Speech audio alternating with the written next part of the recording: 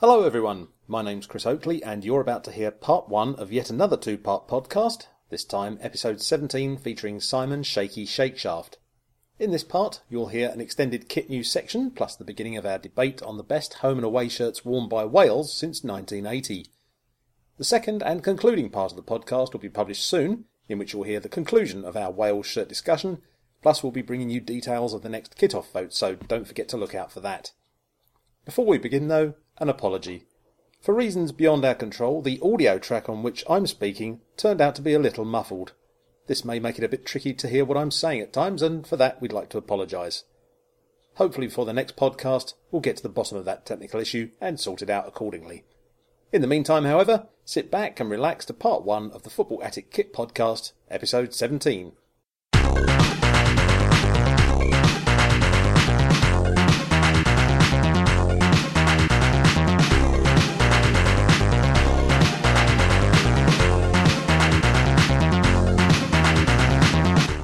Ladies and gentlemen, welcome to episode 17 of the Football Attic Kit Podcast. My name is Chris Oakley and it's wonderful to have your presence here once again on this fine podcast of ours, and with me as ever for the fun and jollity and japes that are about to ensue is Rich Johnson. Hello, Rich.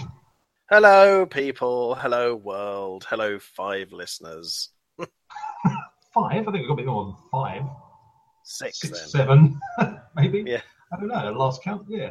You're well, I trust. I'm very good, thank you. Yes, it's a lovely day here. Although I've just turned to my right to look out the window of the lovely sort of spring day we've got, and there was a massive street cleaning machine going past, so that kind of ruined the view. But at least it means I've got a nice clean street. Well, with that enduring image in our minds, we move on. It's coming back again. It's coming back in. Street cleaner update. It's coming back. It's very, very slow. It's going there. There it goes. More news on that. Road. Well, we have it. Yeah. Well, I'm very, very I'm very, very pleased to say that we have another special guest for you. They just keep on coming one after the other on this podcast. I can't believe it. We have for you the curator of the National Football Shirt Collection, a collector of match-worn football shirts, an all-round football shirt connoisseur, the co-author of the book, The Arsenal Shirt. What more can I tell you about this man other than his name is Simon Shakeshaft. He's known as Shaky to his friends, which probably means we'll be calling him Simon throughout. Shaky, welcome to the podcast. Good morning, Christchurch. And Coventry. Thanks for having me on, fellas. Pleasure. Now, I just want to give a little bit of background to Shaky's appearance on this. Now, normally, as you know, this being an incredibly professional podcast, we only ever have proper experts on. But occasionally, you'll get someone we got a lovely letter, basically, from Little Simon, saying how much he loved our work and how much he'd love to be a part of it. Now, we tried to sort of fob him off with a badge and stuff, to start with. But he kept writing. I think it was his mum writing, though, because, It wasn't my mum, pal. She died 2 years ago. Okay, it wasn't your mum. It was actually my wife. That's the one. Yes. And you could tell it was a proper adult that had written it, though. And then he sort of wrote and begged us to sort of be on. And we thought about it, and eventually we thought, we don't normally have amateurs on, so. But his enthusiasm was palpable, so we thought we'd let him on. So here he is. Hello, Little Simon.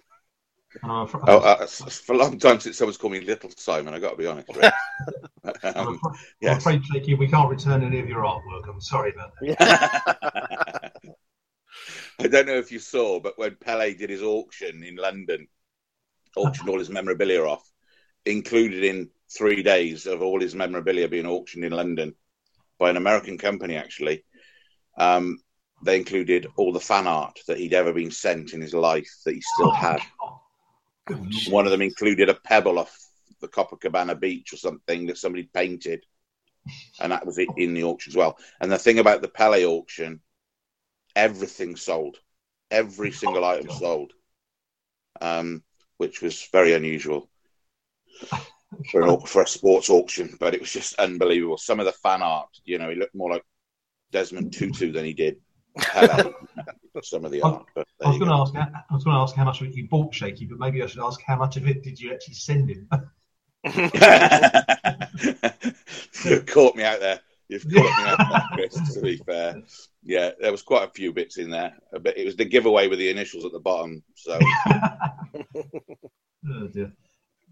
Well, it's wonderful to have you on the podcast anyway, Shaky. And needless to say, we're going to be making wonderful use of your knowledge and expertise because the main focus of today's kit collection feature is Wales, the Wales national team. And we're going to be basically picking out our favourite home and away shirts using the traditional format a bit later on. And also, Shaky, you've been very kind to select 3 shirts that are going to be on our kit-off vote as well.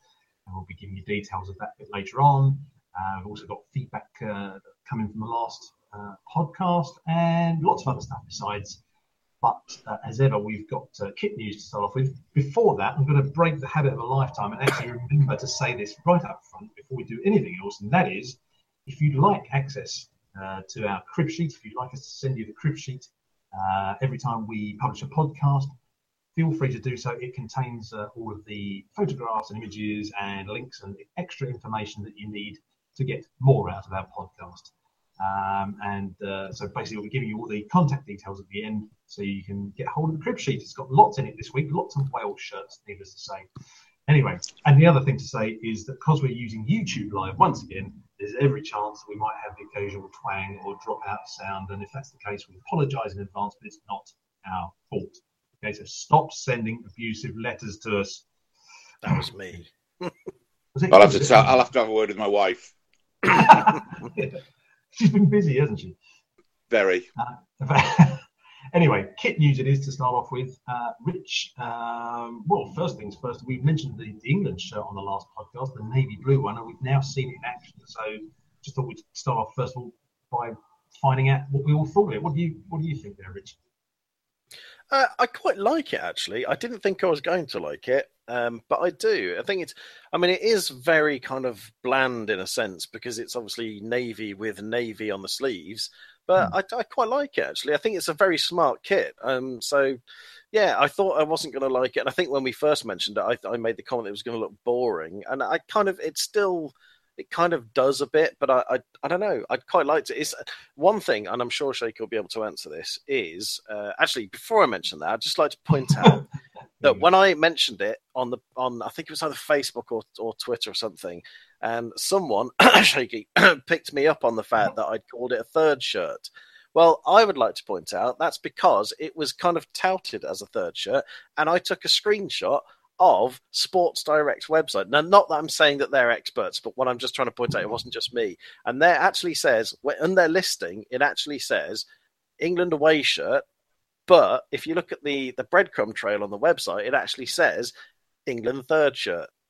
And actually the top of the screen says it as well. So it wasn't just me that thought it was a third shirt. Thank you. Oh, no, it wasn't just you, Rich. I agree. It wasn't just you.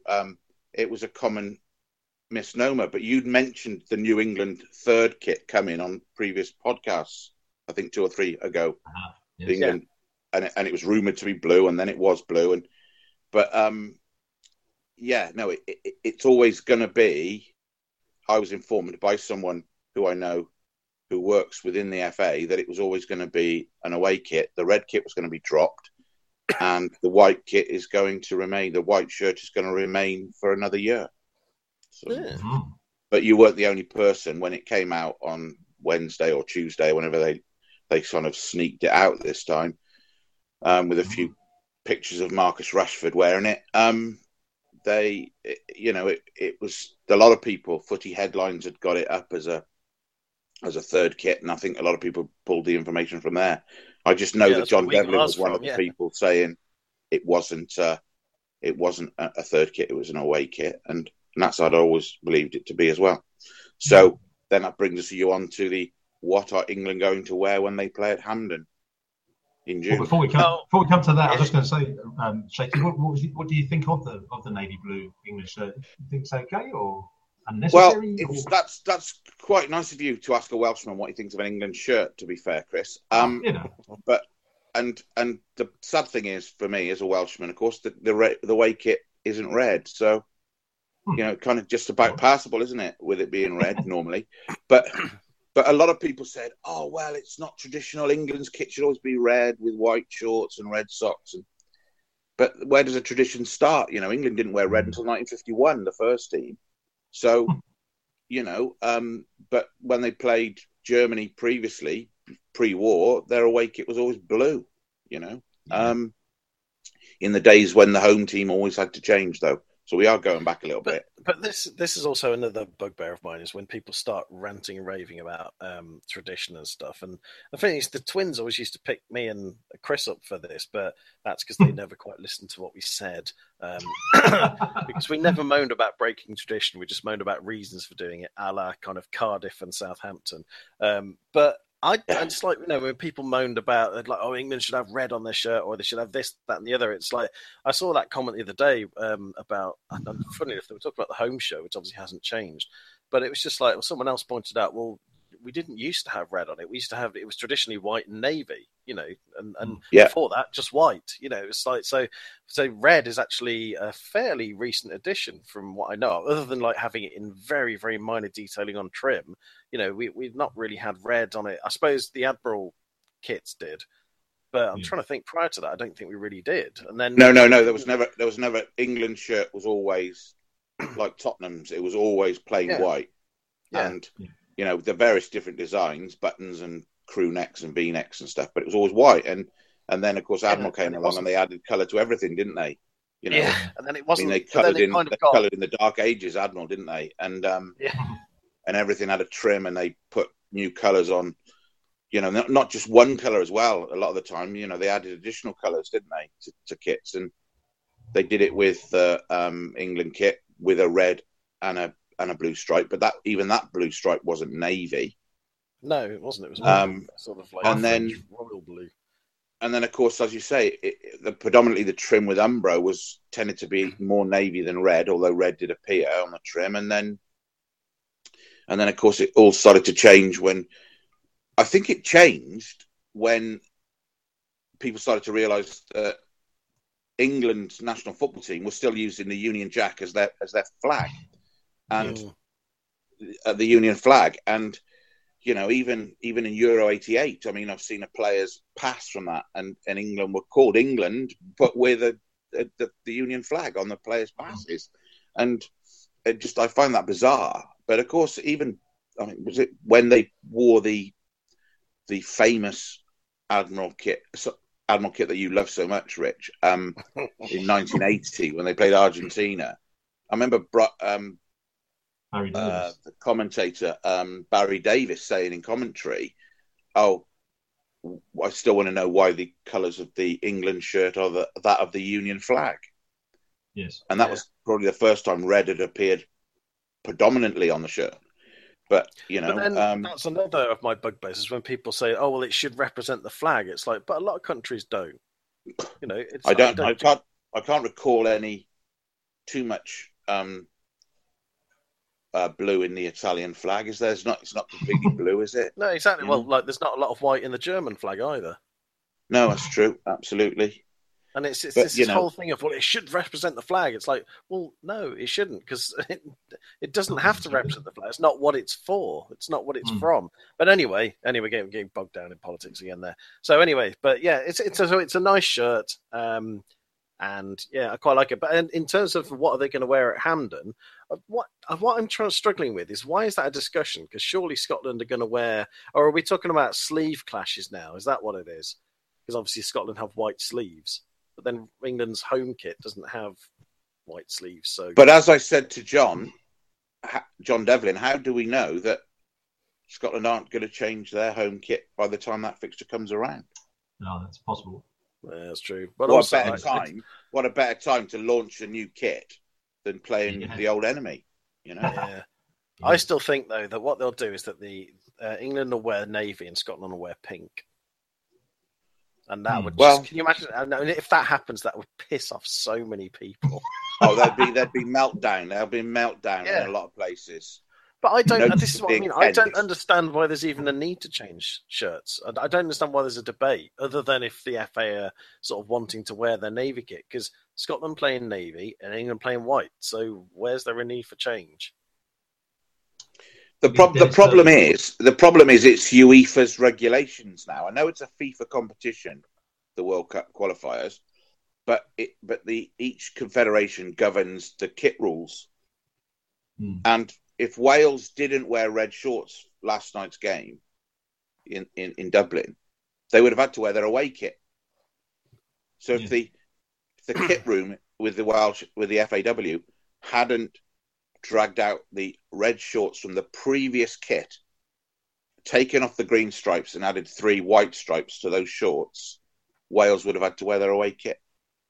And it's absolutely bonkers that, you know, I mean, England messed it up, didn't they, in the Euros with Wales when they were drawn as the home team in the group stages of the Euros.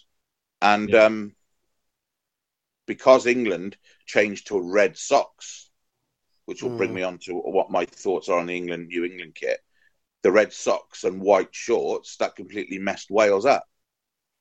And for a fixture that had been going 137 years and there's never been a need for anyone to change colours, then Nike and UEFA between them conspired to make one country change, which is ridiculous. For the third oldest international fixture in the world, it's never seen any team need to change. And it happened at a major championship. Absolutely ridiculous. But what I was going to say, that obviously with the England home kit, and they mentioned the red socks as such a contrast. So for identification purposes for players on the pitch, that's brilliant that Nike are bringing out such rubbish. You know, when you think that Herbert Chapman put hoops on socks in 1931 so Arsenal players could identify each other on the pitch. So somebody needs to tell Nike that football was invented a long time before they decided to start making apparel for it. But and then so all the Vapor technology templates of Nike, teams using that Vapor technology or that Vapor template have got these contrasting socks, except for the New England away kit.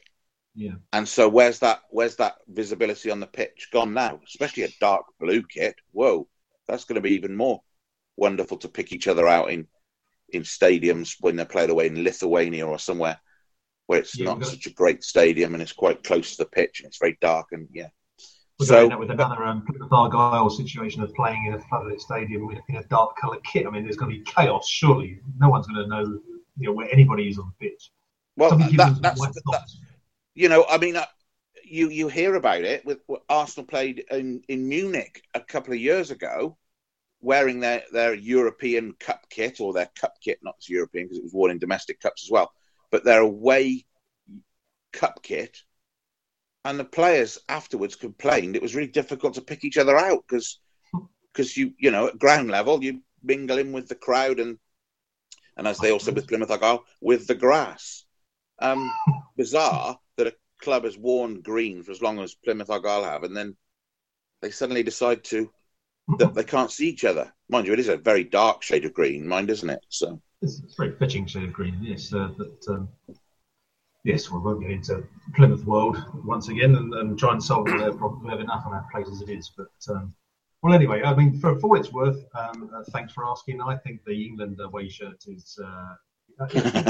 If this were an alternative reality where the red England away kit had never been invented, I think that would look superb as an away. It's a nice kit, but I just obviously feel it's a bit redundant.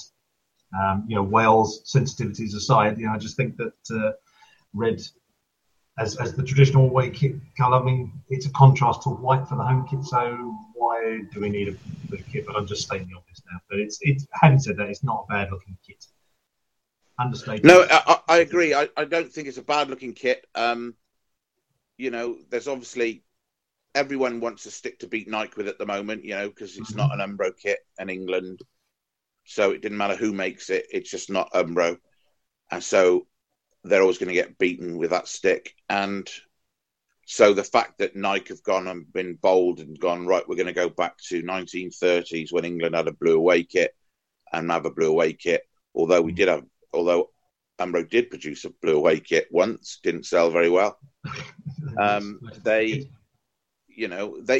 England should. It's just expected that England rock up wearing red away from home if they need to change. And But the thing about the blue kit for me is this vapor template that all the Nike teams are using, and the reason why they've got contrasting socks and shorts is for visibility, and then they go and put England out in an all blue kit. And I just think, well, what's the point of telling us that 12 months ago and now changing this? Yeah. You know, I don't get that at all. And as somebody else once said to me, if they make these shirts any lighter, they'll be, you know, in negative weight soon, won't they? Surely. Made of neutrinos or something. Anyway, I mean, they'll be actually, you'll be perspiring before you're perspiring soon, won't you? You know. Right, let's move on. So half an hour on the England shirt. I'm just trying to beat John Devlin, aren't I, for 2 podcasts, to be fair. I was going to say, you're going to end up with about 5 at this rate. The director's cut's an exclusive 6-hour box set. Yeah, we'll release it in one actual podcast as well, but it'll be 5 hours long. Have you ever read War and Peace? Jeez. No, I haven't. It's too long. I've seen the pictures in the central spine, though. Right. So moving on, finally. We have up next, we've got the leaked PSG Paris Saint-Germain shirt for next season. And I'd like it, actually. I'm not normally a great fan of PSG shirts, but this looks nice. I tell you what I do like about it. So basically, it's the Vapor template again, obviously. So it's Vapor template bingo. So it's the kind of the traditional blue body, and then it's got the sort of maroony kind of the sleeves on as in the Vapor template, but it's got a red stripe down the middle, which is kind of a sort of almost like a sort of feathered or herringbone effect, very subtle. But it's red, not the same kind of maroon, and I just think it looks very nice. It kind of reminds me a bit though of the Puma Arsenal kit. Is that this season or was that last season? I can't remember. This season. Yeah, I thought so. Yeah, with the sort of central red stripe down it. So it kind of, you look at it and you think, oh, they've used the Arsenal one, and then you think, no, that's a Puma shirt. So it's nice, but it does seem a little bit, you know, kind of unoriginal. Although it's hard to get originality in shirts when every single club changes every 5 minutes. What do you think? That's what makes it difficult for people, isn't it? Surely that you can't, because of the regular changes. You can never settle in. I mean, you just lose track with club shirts, particularly of what they wore. You just said it's the same as the Arsenal shirt. Yeah. Was it this season or last season? You know, that's how memorable it become, unfortunately. But the thing about the Arsenal shirt compared to that one, the PSG one, is that obviously the stripe down the middle is tonal. It's just a different shade of red, whereas this is a completely different colour, isn't it? Yeah. But I don't get why you have to have 3 colours on a PSG shirt, to be fair. I agree. I would say either make the sleeves red or make that stripe down the middle claret, one or the other, but it just doesn't work for me, the 3 different colours. Yeah. I like the shirt because I like the design, but I do agree. I think, and I can see why they've done it. It's just to sort of make something different, but I'd like to see it with the claret down the middle because I think it would look more classy if it was done that way.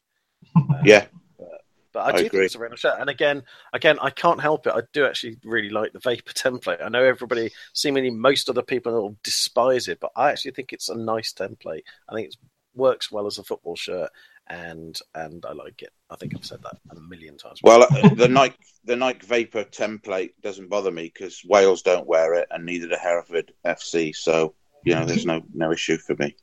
Ticks those 2 boxes. Nike tend to stick to the bigger teams, don't they, these days? Yeah, apparently they just missed out on the Hereford contract. Actually, this is a genuine question. Do Hereford even exist anymore? Because I know, didn't they go bankrupt and cease? But I didn't know if someone's brought them back to life again. Talk about rip my heart out. I came on here as a favour to you, Rich, and you've just brought me on here to... I mean, I'm going to have to ring the Samaritans when we end this. This has all been a ruse, Shaky. This is the whole reason I got you on here. All that chat about kits was lies. It's just to have a go at Hereford. No, it was a genuine question because I don't know. Hereford United Football Club, 1939 Limited, went into liquidation in December 2014. and they were resurrected as Hereford FC, playing at Edgar Street wearing white in August or July of 2015. Last season, they played in the Midland Combination Premier Division or the Midland League Premier Division, which they won. They also got to the first time ever a Hereford team has got to Wembley, and they played in the FA Vase final. Unfortunately, they got tonked 4-1. But it was a great day out. Hereford FC took 20,000 fans. They won the League Cup in that division as well. So, and they got promoted. Now they play in the Southern League Western Regional Division, some kind, or it's basically the second division of the Southern League. And they are top of the league by 13 points, I think, at the moment. So, wow. And they're averaging gates at home of like 2,500, I think. So the future's bright. The future's Hereford FC. That's what you got to remember, Rick. I was going to say the main reason I'm asking is because I'm just trying to work out what Cov's future looks like, basically. Well, I was just going to say this podcast this time next year. I can imagine Shaky saying. So, just remind me, I've lost track there, Richard. What happened with Coventry City? What happened with Coventry? What are they called now? Coventry Athletic, is it? Or something? Yeah. But the one thing about Hereford FC last season, they had a red home kit. Sorry, a white home kit, a red and black away kit, and they produced a yellow kit, a third kit for a couple of games, only to be worn in a couple of games, but they never made it available for retail sale, so that they fleeced the fans, which I thought was very good. But as a shirt collector of Hereford United and Hereford FC shirts, it's a nightmare for me. I have to butter up the kit man and see if I can get one out the back door. It's not what you know, it's who you know. That's what I always say. That's football. It's definitely like that in football, I can assure you. Jeez. How do you think some of these people get jobs as assistant managers? Whoa. Or managers. Right, moving on. Yes. So I was going to say, moving on again, we have OKC Energy, which is a USL club, which is, I believe, the lower leagues of the American leagues. And this was brought to my attention by Austin. Is there a higher league in American football or not? I'll let Austin sort of absorb that comment, and I'll let him. Listen, this is Austin who interviewed the Atlanta Gooners. I think it was Atlanta Gooners supporters club, and I know Austin's a United fan, and he interviewed them, and they were all telling him how proud they are as Gooners and how proud they are of their club that's never been relegated. And they didn't just say it once, they said it twice. The same guy said it twice. Arsenal, in their history, have never been relegated. Found that quite scary that people think that Arsenal Football Club have never been relegated in their history. So can we put that myth to bed right now, gentlemen? Yes. Arsenal Football Club have the longest running consecutive run in top flight football in England, but they have been relegated. Just ask Andy Rockall about Woolwich and promotion in 1919, and he might just lose it with you for a little while. I'm assuming that was some kind of thing where Tottenham didn't get that there then. Tottenham were relegated at the end of 1914-15 season along with Chelsea. They expanded the league in 1919. Chelsea stayed up. They promoted the team that won the league, or the top two, and they put it to a vote for the fourth team to get promoted. Tottenham lost the vote to Arsenal, but Arsenal had finished fifth in the second division that season. So Wolverhampton Wanderers and Barnsley finished above them. So I think it's the Barnsley fans who should be more narked than anyone else. But I think they probably are, actually. I might have stirred up something. That's kind of set the precedent, because don't Tottenham normally come second to Arsenal in most things? I'm not saying anything. I'm not getting into that argument. One of my mates last year, just to digress again, one of my mates last year was still is a Spurs fan. And he was, my boss is a Leicester fan, and one of my mates was a Spurs fan. So obviously, as the title race took hold last year, there was a lot of banter between them going on. And me as a Cov fan can just stay in the middle and just say what the hell I want because it makes no difference. But as it came to a close and Tottenham was sort of making a bit of ground, the Tottenham fan was really lording it over the Leicester fan, going, we're gonna, you're gonna blow it and all this, and we're gonna win. And then, of course, on the last day when Tottenham finished third, the old jokes about finishing third in a 2-horse race. But I just after the final whistle went, I sent him a picture of a bronze medal and said, "Well, it's still a medal." He was not kind in his response. That's what you call a capitulation, isn't it? When you go to Newcastle, who are already relegated and get beaten 5-1, and that's a kind of Liverpool. We mustn't let this slip. Yeah. And then you go to Stoke on the last day of the season and lose 6-1. That's as growing up in a classroom full of 11 Liverpool fans and 4 Leeds fans and myself, who supported Manchester United at that time, just to have my big team. But they were absolutely rubbish then, by the way. Yeah, I think they won the FA Cup once in 1977. Oh, and they did win the championship, but that was the second division in 1975. It was kind of frustrating. So I do have this unhealthy happiness when Liverpool lose. It's quite bizarre, really. And I know I've got a lot of Liverpool supporting friends. Well, they used to be my friends until they hear this. But I do have a unhealthy love of watching Liverpool lose games. And 6-1 at Stoke, you can't get better than that, really, can you? Unless it's Brazil 1, Germany 7, which is still one of my favourite matches. Anyway, right, back to OKC Energy. Well, this is going to be a 5-hour podcast. Go on, sorry, Chris. That's right. You said the USL, it's actually the second tier. It is the second tier. Yes. As opposed to, what did you say? Something like second or third or something? I think. No, he said lower league. I think he said lower league, didn't he? Yeah. But the only reason I used that phrase because that was exactly what Austin said.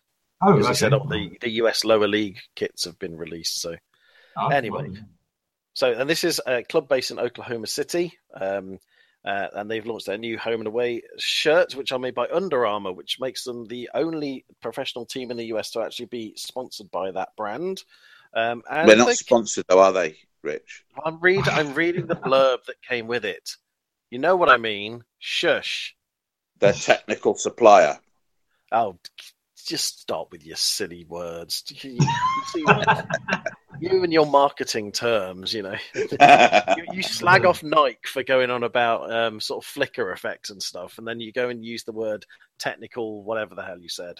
Technical supplier, that's the one. Actually, they're probably partners now, aren't they? That's what they're called these days. Exactly. Yeah, official. Yeah, it's like when you get like official butter supplier to the FIFA World Cup. Yeah. Anyway, so the kits. So the home one is. Oh man, this is a. Describe those.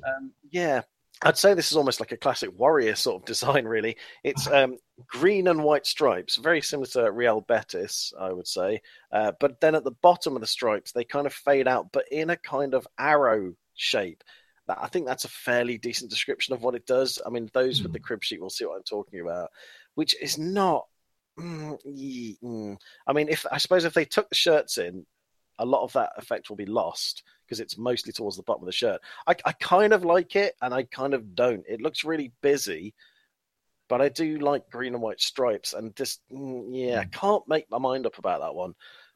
But the away, I do really like it. It's kind of, I think it's kind of navy, and then the sleeves in I suppose in a sort of vapor template style, they are navy and lime green checked. And the lime green and navy checks also run down the side of the shorts. Now, I think most people probably don't like that, but I do. I think it's a crazy design, and I like. Do you know what? When I saw that last night, Rich, I went, Rich Johnson will like that shirt. And when I saw it, I thought Shaky won't like that. Do you know what? I don't mind it. Lewis Hamilton loves it, apparently. The checker sleeves look great. But I do see what you mean. The shorts on the home kit are what amuse me the most, is because I just don't know why that green trim on the bottom of the leg, the hem of the leg, tends to become thicker around the crutch area. I don't know if there's a specific reason for that. But to mask the sweat. It's something to do with that, I'm sure.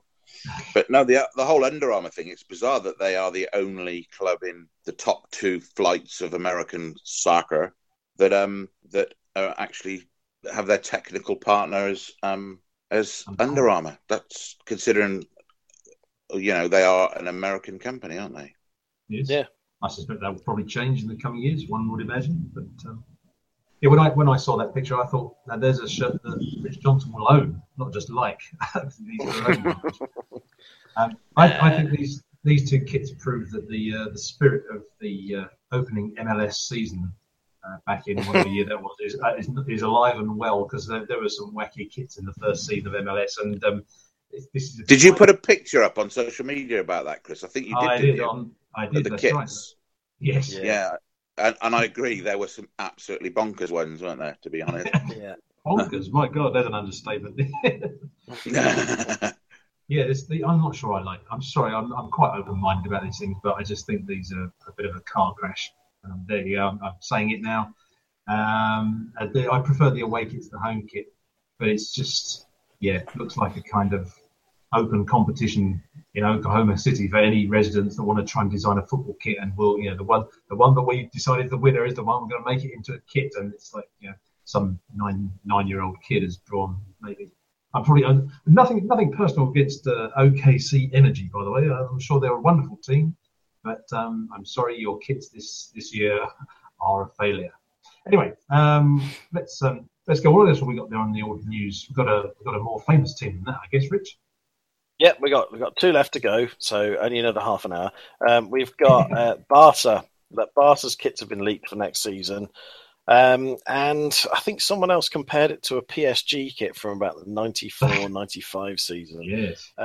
So basically, again, and I've always said with Barca kits, and I think it's the same for any team, I think, with stripes, is that I think you're always going to struggle to have something original. Like I think Newcastle and Sunderland and other stripy teams suffer from the same thing, because you have such a definite look. You have stripes. There's not a huge amount you can do with stripes to make them different, other than make them thinner or wider, or in this case, like vary them. And Barca seem to struggle a lot with this. I really think a lot of Barca's shirts just look really bland. This one, I don't know. I kind of like it, and I'm not massively keen on it. It starts with a sort of central thin red stripe, and then the stripes sort of go out as red stripes, getting thinner and thinner, and they're only kind of across the main sort of trunk of the shirt. I'd say it's an Ajax sort of width sort of area, and that means there's an awful lot of blue on the shirt.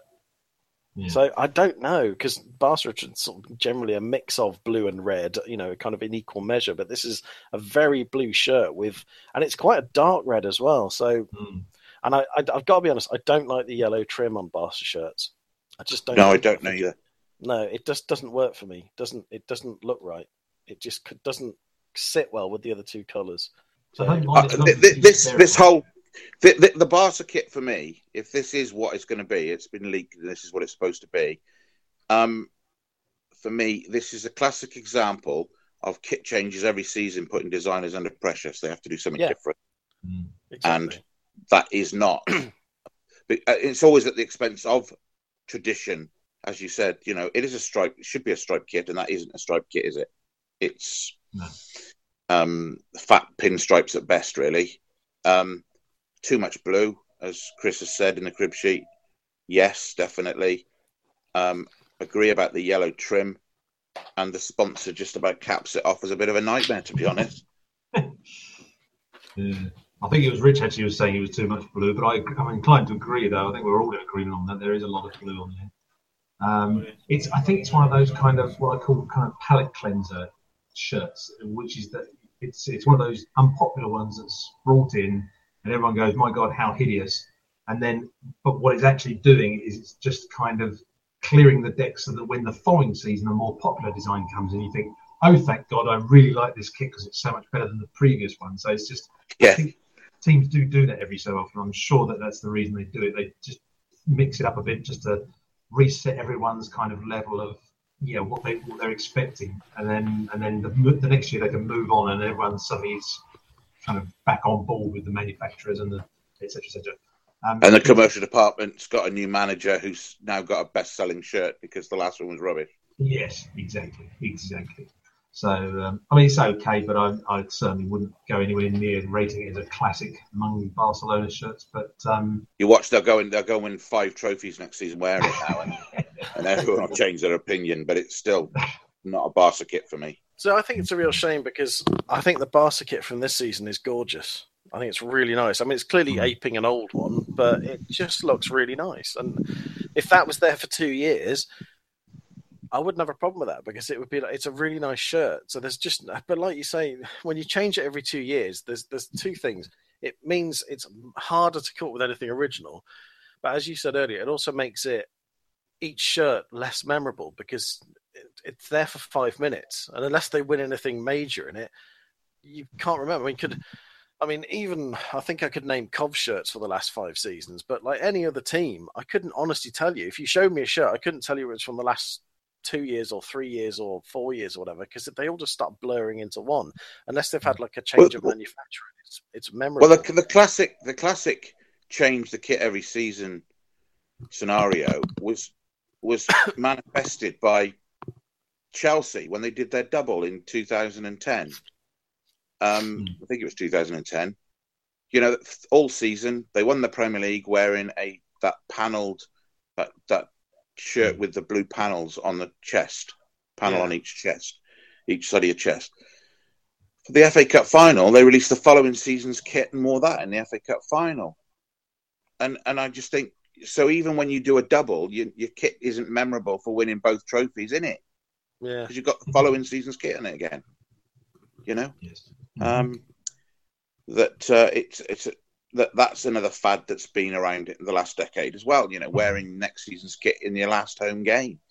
You know, some clubs have done it quite a lot. But although that said, of course, Tottenham did that in '87 in the FA Cup final. I know, yeah, absolutely. Because I was trying to think actually who had done. Where did that start? You know, who did that first? Because that's certainly the earliest I can remember. But obviously, Everton did it in '89.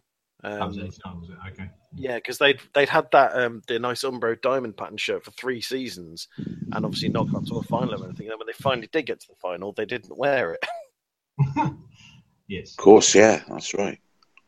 Yeah, I mean, I did have a little chuckle about that actually, because it's somebody at Tottenham said to me, "Oh well, one of the guys here has got this new idea. We wore this kit at home in the last game of the season 3 seasons ago, and I think it was the seatbelt shirt, so last season's kit, wasn't it? So the season before that, they'd worn it in the last game of the season at home to advertise the kit, and the guy said to me, "Well, I think it's a Tottenham thing. You know, it's the innovation of the commercial guys." And I said, "Well, no, actually, you know, I know Sheffield United have been doing it for 10 years. Liverpool have done it regularly. Chelsea did it in the cup final in 2010." And then, of course, went away and did a reading up on certain things, because obviously if you follow Rich Johnson on any social media, Coventry 1987 Wembley gets mentioned quite a lot. And of course, then it dawned on me that, of course, I think it was actually Dennis's blog about Tottenham Hummel kits, and you realised that they were the first to do it actually in '87 for the cup final. So, and they actually, the irony is that they changed what was a fantastic or very, very popular kit design, home shirt, to wear the new one. So, well, that's what I was saying, because I have made that point before, that I was actually disappointed when they rocked up and they weren't wearing it, because it was like, that was a great shirt. And then they turned up wearing this completely different kit. I mean, the funny thing is, I didn't like that kit when I first saw it as well, because it just looked weird. But then I think it's since become my favourite Tottenham shirt, because I think it looked very sort of fresh and modern at the time. It was a complete departure. Well, I'm not sure if Holston were happy or unhappy about that, them rocking up in the new kit. Well, they got enough publicity out of it afterwards, didn't they? Well, so did everyone else, didn't they? I mean, wasn't it? Carlin put a picture up of one of the Spurs players without his, sorry, Andy, Tottenham players without his sponsor's logo on his shirt, and he went, "I bet he drinks Carling Black Label." And there's obviously the after dinner comment that's regularly made when Clive Allen in the tunnel says to Glenn Hoddle, "Where's your Holston?" He said, "Let's just win the game first before we have a beer," or something along those lines. So there's plenty of mileage out of that particular episode, but somebody lost his job, bless him. So, and the kit man got relegated to the reserves over it. It's a harsh world. It is, and especially in 1987, because it wasn't as harsh as it is now. So, yeah, heads would roll literally these days. It'd be all over social media as well. Yeah. Anyway, right, the last kit. We finally made it. We finally made it to the end of kit news. The last kit we have to look at. Shaky talking kit news. This is the Brazil 2017 third kit, which is a Vapor template again. Surprise, surprise. But it is a sort of dark green with yellow trim. I quite like it, actually. It's a very sort of plain, simple shirt, but it's just very nice. I like the colours. Yeah, I like it myself. You guys? It's lava bread, isn't it? Not everything is about Wales. It's a seaweed colour. So there's lovely. All I'll say on it is, can you answer me a question, fellas? Do Brazil change their kit every season? Their home kit? Don't know. I don't know if they do nowadays. They didn't used to, but then again, no, they did a lot of teams. I don't think they do. No, I think because they're part of the whole Nike, bandwagon. I think they're sort of tied up like with everybody else. I think they sort of change it kind of every 2 years, being national team with Nike. So they change it during qualifying campaigns, sort of thing. I think so. Yeah. A lot of the Adidas countries don't, they? Do they? They change them. It all depends on the contract you're on. I think it depends if you're on a teamwear contract, like Wales were, and they changed it 3 times with Adidas in the first 3 years, and then Adidas were going to drop Wales, and then decided to keep them after they reached the semi-finals at the Euros, but didn't have anything prepared. So hence why Wales have now got their kit for another season, or until this come in October, November time. Probably the new kit will come out in November. So, but what the point I was going to make was that when you've got countries that have changed their kits every season, home and away, is there any need for a third kit? I mean, is there any need for a third kit anyway? But is there any need for a third kit if you change your kit so regularly? Well, I suppose if you change your kit regularly but don't change the actual colours of that kit, then I suppose if there was a need for a third kit in the first place, which again is debatable, then that need would still be there. I mean, I've made the point before about third kits. It's like we seem to have managed for a long time, but then I don't know, because if you go back to this early 70s and the sort of mid 70s, there were teams with third kits and stuff like that. What was the example I cited? There was a kit podcast we did, and I said, who would possibly need a third kit? And then someone turned around and went, "Oh, what if they play this team?" It was not Southampton.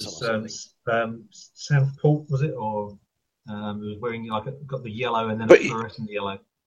No, it was. I think it might have been Southampton or Norwich or something like that. It was fairly. It might have been Southampton. And I think it was like black and then red and white stripes. And I think they released the third kit. And I said, why the hell would they possibly need it? And someone pointed out a team that they play against and wouldn't be able to change against or something because of their kit combinations or something. It was like, okay then. But the whole third kit scenario, it's only become so much more relevant now because those kits become available for retail the majority of the time. Oh yeah, so it's entirely marketing. Yeah, Brazil playing yellow for revenue purposes only. For me, this Brazil kit is a revenue generator. Yeah, of course it is. Because Brazil wear yellow, and they're away in blue. Sweden. That's right. So they don't need to be.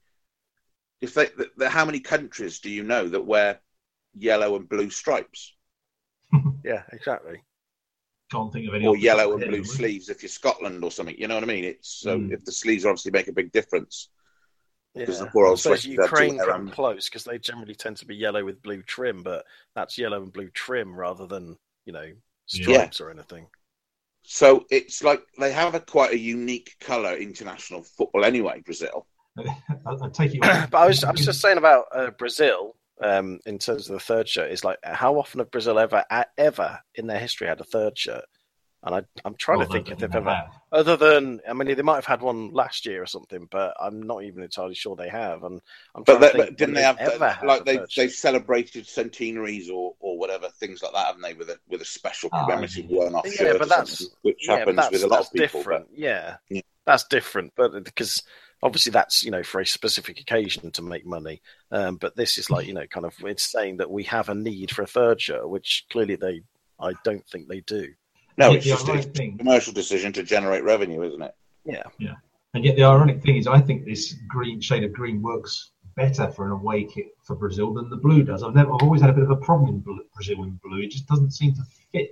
Whereas at least, I don't know, this just looks really nice. I think, again, it's that alternative reality thing with England and the blue shirt. I think if the blue away shirt for Brazil had never existed, I'd quite happily accept this as the change shirt myself. I think it's really nice. But there's a definite fad going towards darker kits, though, isn't there? For away, I was going to say, the use of darker colours.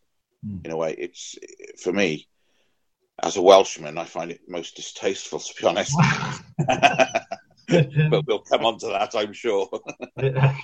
Well, I'll tell you what. Why don't we use it as a cue? To draw a line under Kit News. Hang on, can we just hear Chris's jingle about end of Kit News jingle, please? I'm trying to think. What can we use as a jingle? Well, you see, normally I would refer to Rich to do it, but I thought no, today let Chris do it because now I've caught you on the hop completely, haven't I? Well, and it's not in my contract. It says I'm not allowed to sing, so really I don't want to upset anybody. So I'll insert. I don't want a rendition of Wonderwall, Chris. It's just a little jingle at the end. Barry Manilow might have written it or something. So. Okay, news. You came and you. No, I won't do the Barry Manilow thing. Okay, that's cool. Okay, we'll forget the jingle then. We'll move on. Yeah, I'll put it in the editing phase. Don't worry. You can edit that out, can't you? I'll edit that out and I'll put something else in here. Anyway, so that's Kit News done, and so we move on to our kit collection feature, which, as we said earlier on, is focusing on the Wales national team.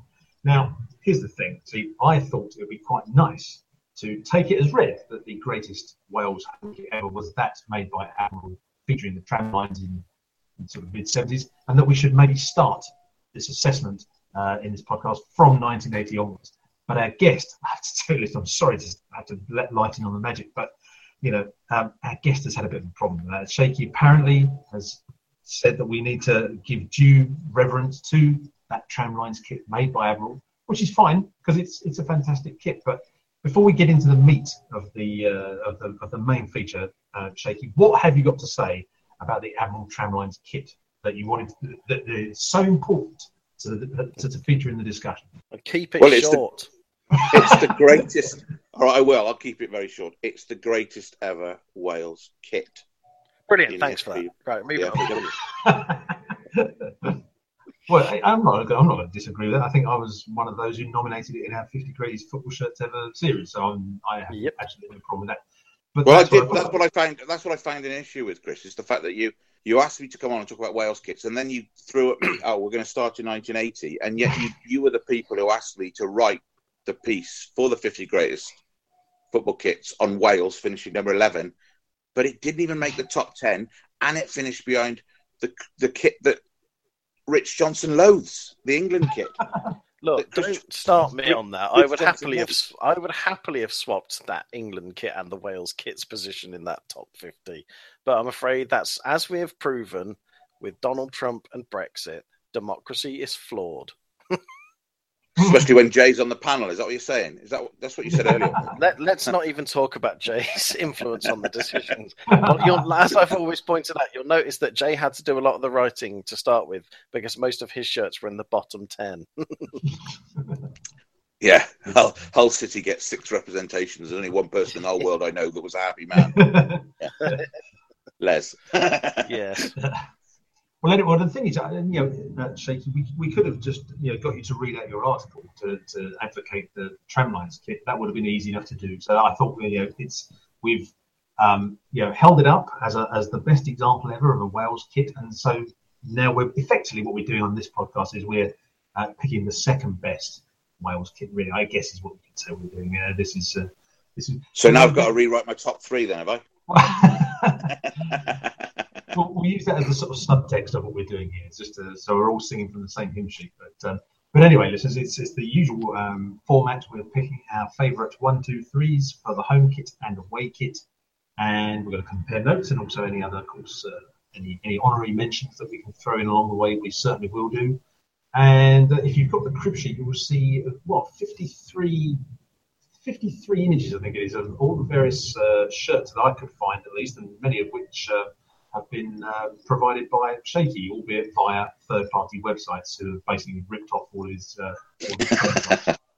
And I hope you're ashamed of yourselves. But anyway, all the pictures are on the crib sheet. So let's start off then. We'll go to you, Shaky, first of all. Why not? What's your number 3 selection, your third favourite home shirt? Right.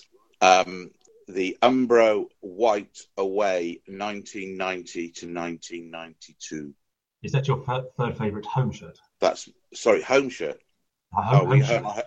We're doing homes first, are we? Home shirt. Oh, sorry. Then I do apologise. Then my home shirt, because you ruled out Admiral, right? Which was obviously my number 1, and I've only just found out we've ruled it out totally. I didn't realise you were going to be, strictly speaking, stick so stringently to the rules. There's no artistic license allowed on this podcast, I understand now. Then I would go for the Adidas 80 to 84 home shirt. Adidas 80 to 84, which is the earliest home shirt in our range for the purposes of this podcast, you understand. And that's the Adidas one with the white sleeves, if you like, the Arsenal shirt. Yes, there is an irony to that, because obviously it is Mr. Middlesex Wanderers Rockall's favourite ever Wales kit, apparently, and obviously as a Tottenham Hotspur fan, it looks like an Arsenal kit, which did amuse me slightly. But I agree with him. It is a very, very nice kit, and I kind of remember these kits growing up. You see, that was like the second ever Wales kit I could buy, and it was Adidas. It was fantastic, and of course the first time they ever wore it, they beat England 4-1, being managed by a man called England. So it was quite a strange day all round, really. But fantastic. Wales' biggest ever win against England, 4-1, the first time they ever wore it. They didn't win another game in the home internationals that season, but it's like everything else, isn't it, with the Celtic nations? Beating England is a massive deal. Don't care who beats them, as long as somebody does, really. So, whereas that for would us be England my fans, third we favourite. don't care about beating minnows like you lot. It's not really important. Well, you did tell me about the little nations, the minor nations that were playing last night and things like that. So, this is a sort of xenophobia that I have to deal with, really. It's not xenophobia. It's not xenophobia because you're not really people, are you? So it's. Now listen, Anne, calm yourself. With your Jamaican sunrise blonde beard.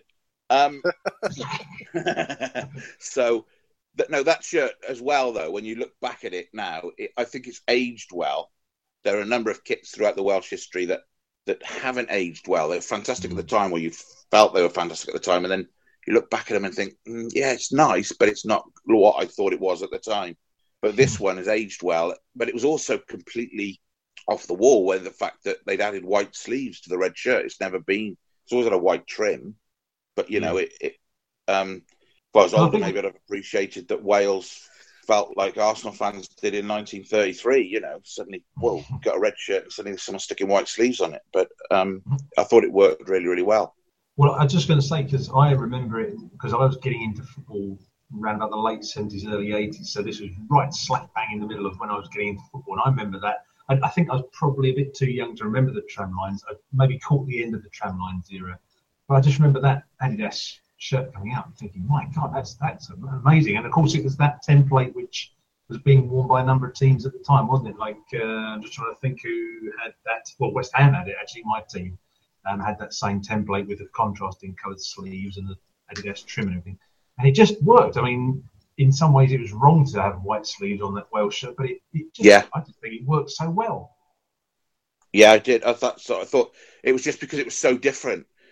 And the fact that, when I was growing up, football casuals were coming along and, everyone had Adidas Gazelles and the occasional Sambas and you had people wearing Firebrand tracksuit, Adidas 3-stripe tracksuits to football and Wales having an Adidas kit was just, whoa, brilliant, fantastic, We're now the same as Northern Ireland. Because they had Adidas about 3 years before, didn't they? They certainly did, yes. So, Rich, what is your third choice of home Wales shirt? My third choice is a much more modern one. And this was, I think I mentioned beforehand that I was sort of, as do my usual thing of having about 4 in the top 3. And I ditched one at the last minute based on some of my other choices. But the one I have gone for in third place is the home 2012-13 one, which is the Umbro one with the yellow stripe with the green trim on it running through the badge. And I just like it. It's a very nice sort of classic shirt. I think it was actually the first Wales shirt I actually ever bought. And I said beforehand that the reason that I ditched my original number 3 choice was because I felt it was too derivative and like a blatant copy of an older shirt. But I'm just waiting for Shaky to point out this is also a copy of a previous shirt somewhere down the line. Well, it's people say that it's an attempt at a retro version of the Tramlines kit, don't they? Because right, it's got one stripe down the side. It doesn't even run from under the armpit or anything. So yeah, it's just the colour combination that's convinces people that that's the case. But for me, it was in my honourable mentions of kits because I liked it. The only thing that frustrated me about the shirt, I loved the shirt, but it frustrated me because I felt that it would have been fantastic on the kit if that stripe had carried on down the leg of the shorts. Oh, that would have been superb, yes. And that would have made it. Then people could have said, "Oh, well, that's just a sort of retro version, a modern day take on the Tramlines kit." If it had gone into the shorts, I could understand that.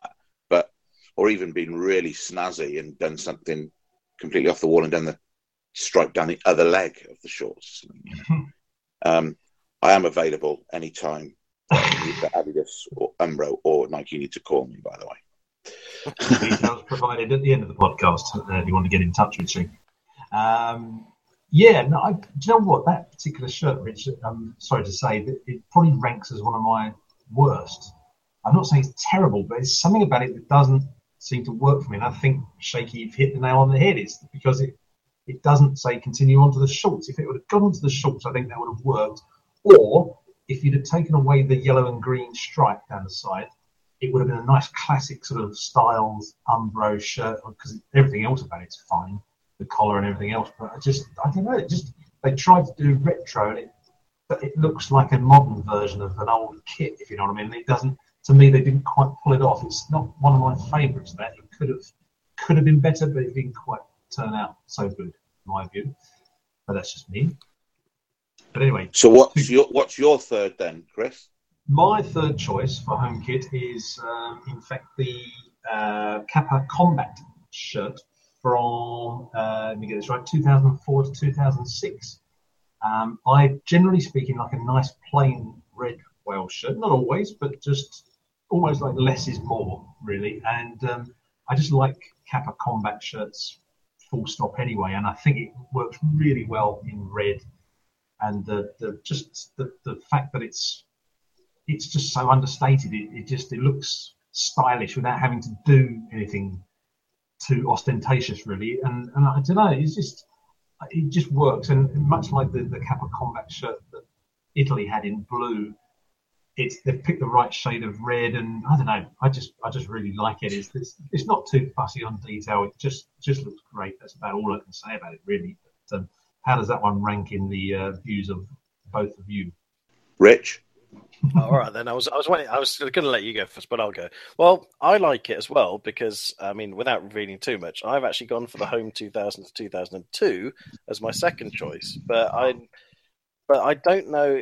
I'm struggling to see because obviously the pictures are quite small. But it might well be that actually the version I prefer is that same one that you've gone for, Chris, because I like the one with just the plain round neck on it. Well, that's it's the neckline that did it for me over and above. Yeah, exactly. Yeah. So it was basically either one of the Kappa Combat ones, but I don't like the one they had in between, which was the 2002 to 4. So I probably would agree with you on that one, but it's my number 2. So I've just revealed my number 2. But yeah, I do like it. It's a very lovely shirt. I do, like I say, with the Kappa Combat ones, I hated them at the time because I just thought they looked so bland and nothing. But now I realise the mistake that I made, and I realise the genius that lay therein. The one thing about the Kappa kits, as the home kits go, I was a massive fan of the 2002-2004 kit at the time, and that's a classic example of what, for me, hasn't aged well. You look at it now and you think, okay, it's okay, but at the time I loved it. But also that had a significance for me personally, and it does to a lot of Welsh lads, is because the first time we ever wore that, we beat Italy in the Millennium Stadium. One of the best atmospheres I've ever been at a Wales game ever. It was that night, beating Italy. When the legend that is John Hartson battered Cannavaro and Nesta at the back, and Craig Bellamy, such a lovable rogue that Craig Bellamy is, went on and scored the winner, which had a fantastic Italian side. We won't talk about the return game in Italy, but we beat them, and that was one of the most famous. One of the most famous Welsh wins of recent years. With the last 20 years or so. But when it comes to the home kits, I agree. Kappa wise, it's very understated, very simplistic, but also it's quite striking. The 2000 it's actually 2004 to 2005. Because they didn't wear it in 2006, Rich. But we're not going to split hairs on this podcast, I'm sure. Those sorts of things. I'm just going on what's written in front of me. I don't know anything about Welsh because they're not important. So anyway, Chris, do you want to carry this on, me and you together talking about Welsh? I was going to say, and Rich maybe back. Is the connection to Coventry still there? Hello, Coventry? Can you hear me? well, let's go to yours anyway, Shaky. What's your number 2 choice for the home shirts? Well, again, I've had to shuffle this around, haven't I? So, my favourite... Look, let me just say this, right? I make no apologies for my 3 kits being from when they're from, okay? But for me, the purple patch of Welsh kit history is 1976 to 1992. So, you can guess that somewhere in the middle of that is one of my choices, which happens to be the Hummel kit from 1987 to 1990. Right. And the reason I love that kit, the shirt on it itself is the same as the Tottenham Hotspur style, isn't it? The collar. Right. Yeah. That collar with the contrasting V at the front, the contrasting colour V. But when the chevrons down the sleeves, and chevrons look fantastic on a red shirt in white anyway, but when you put the uniform, when you see the whole kit together, it just looks absolutely fantastic. Wales in all red, because of course Adidas reintroduced white shorts after Admiral, and then Hummel went back to all red, and there's something nice about a Wales kit, although traditionally they've always worn white shorts. The all red kit just looks superb, and in a Hummel kit with chevrons, it just looks out of this world for me personally. And that uniform has got to be in there. It's just fantastic. It is a terrific looking kit, and of course that's the template as well. Didn't Real Madrid have pretty much that same? Yeah. Just on the subject of all red and everything, that's a kind of subject all on its own. I just have a bit of a problem with Wales in all red because when I was getting into football, Wales, I was seeing Wales going through a period from 1980 to whatever it was, 87, when they were always wearing white shorts. So that was the default thing for me. And then when they switched to all red, I was thinking, no, that's all wrong. Don't give them red shorts. They're fine in white shorts. And so even now, I have a slight problem with Wales in all red, but that's just what you get used to when you're a kid, I think. When something changes, you go, oh, it's a bit wrong. But that was the Hummel shirt is very nice. It's just the right colour red as well. The whole, it's just gorgeous. Let's just use that word. It is gorgeous. The whole kit. And when you've got someone as handsome as Clayton Blackmore in it as well, who only finished runner-up to Gary Lineker in the best legs competition in the Match Weekly yearly awards, then, it just doubles the enjoyment of seeing someone as lush as Clayton Blackmore in that all-red kit, Have you been getting together with Jay to sort of form a Footballers' Legs fan club or something? Because I remember he was very into the legs when he was on a podcast before. I'm just wondering, I just don't know if you've been sharing notes or anything. Oh. We share a few things, but I don't think it's notes. I'm not going to say what I was going to say. No, not me. Anyway, good choice for second show. So you've had yours, Rich, so I suppose it's me next, isn't it? So I've gone for the 1984 to 1987 shirt made by Adidas with the white horizontal lines running down it. I remember that one coming out in Subbuteo because I was a bit of a Subbuteo fan back in the day. And I had it in a Subbuteo kit as well, Rich. Chris, sorry. Lovely. Well, that was the thing. I remember the wall chart coming out and all these new sort of Adidas designs coming to the fore. And I remember feeling a bit sad that the previous Adidas design with the white sleeves had sort of reached its end because I really liked that one. But I just thought it was such a modern, the 84 to 87 shirt was such a modern design with those stripes in varying kind of positions running from just below the neckline down to the middle of the shirt. And I've always had a soft spot for that shirt. So probably because of the association with Subbuteo, really. And it's just a terrific shirt now. And I think if they're going to sort of dip back into the back catalogue to do some retro stuff, then that's one that they need to look at, really. Because I think they could do a version of that in a modern sort of sense. But that's my number 2 shirt. Is it? Well, it sounds like you like that one as well to some extent, Shaky. But I mean, Rich, do you like that one or not one of your favourites? No, I don't like it. I never liked it, actually. I just thought it looked too busy. I didn't like the kind of... And I think the funny thing is that I remember the Subbuteo version because, I mean, as said before, I got into football in 86. And what annoyed me sometimes with the Subbuteo is they would take ages to update kits. And that Wales one seemed to last forever in Subbuteo. Well into about, I'm sure, like 88, 89 or something ridiculous. I'm probably misremembering that, but it felt like it. And I just never liked it. It just looked untidy because of the 3 different sides of the bands and it kind of intersects the logos and stuff. It just, I don't know, it's also kind of that thing for me where it's one of the old kits. So like when I got into football, it's one of those ones that had been around for a few years, so looked dated. So yeah, I'm not a great fan of that one, I'm afraid. The problem with the Subbuteo version of it was actually too light a red colour. Oh, right. Because it's for me that red of that shirt is really, really nice, really sort of. But I haven't talked about it because that actually now we've had to drop Admiral from number 1 in the Shaky chart. That is my number 1 choice. So for all of those who can work it out, I've gone 1980 to 84 for third, 87 to 90 for second, and 84 to 87 as my winner. So I'm an 80s man. All right. John Devlin might have met Boyzone. I met Spandau Ballet. You know what I mean? So we're all in this together. So yeah, that is my number 1 choice. From 1980 to the present day, that is my favourite Wales kit. And I know that there are an awful lot of Welsh football fans who will agree with me. It is a very, very popular kit. What I loved about it the most, it was one of those kits that grew on me because originally the 80 to 84 was my favourite, behind the Admiral one. But it's one of those kits that grew on me a lot. And then when as a Match 1 shirt collector, you get a real player shirt in your hand, then you appreciate it more. And little things, subtle things like the stripes in the shirt are actually sublimated. They're not actually piping or anything else. They're actually in the material of the shirt.